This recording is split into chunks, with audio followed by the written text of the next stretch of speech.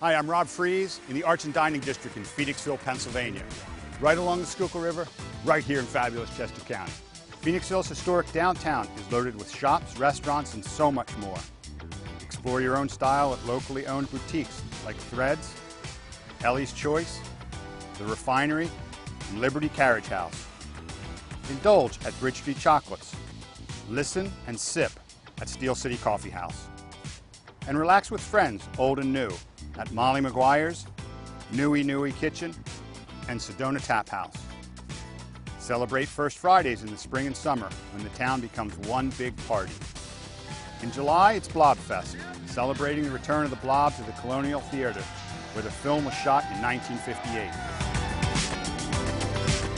And Phoenixville is a great place to live too, with luxury apartments all over town, like right here at 131 Bridge.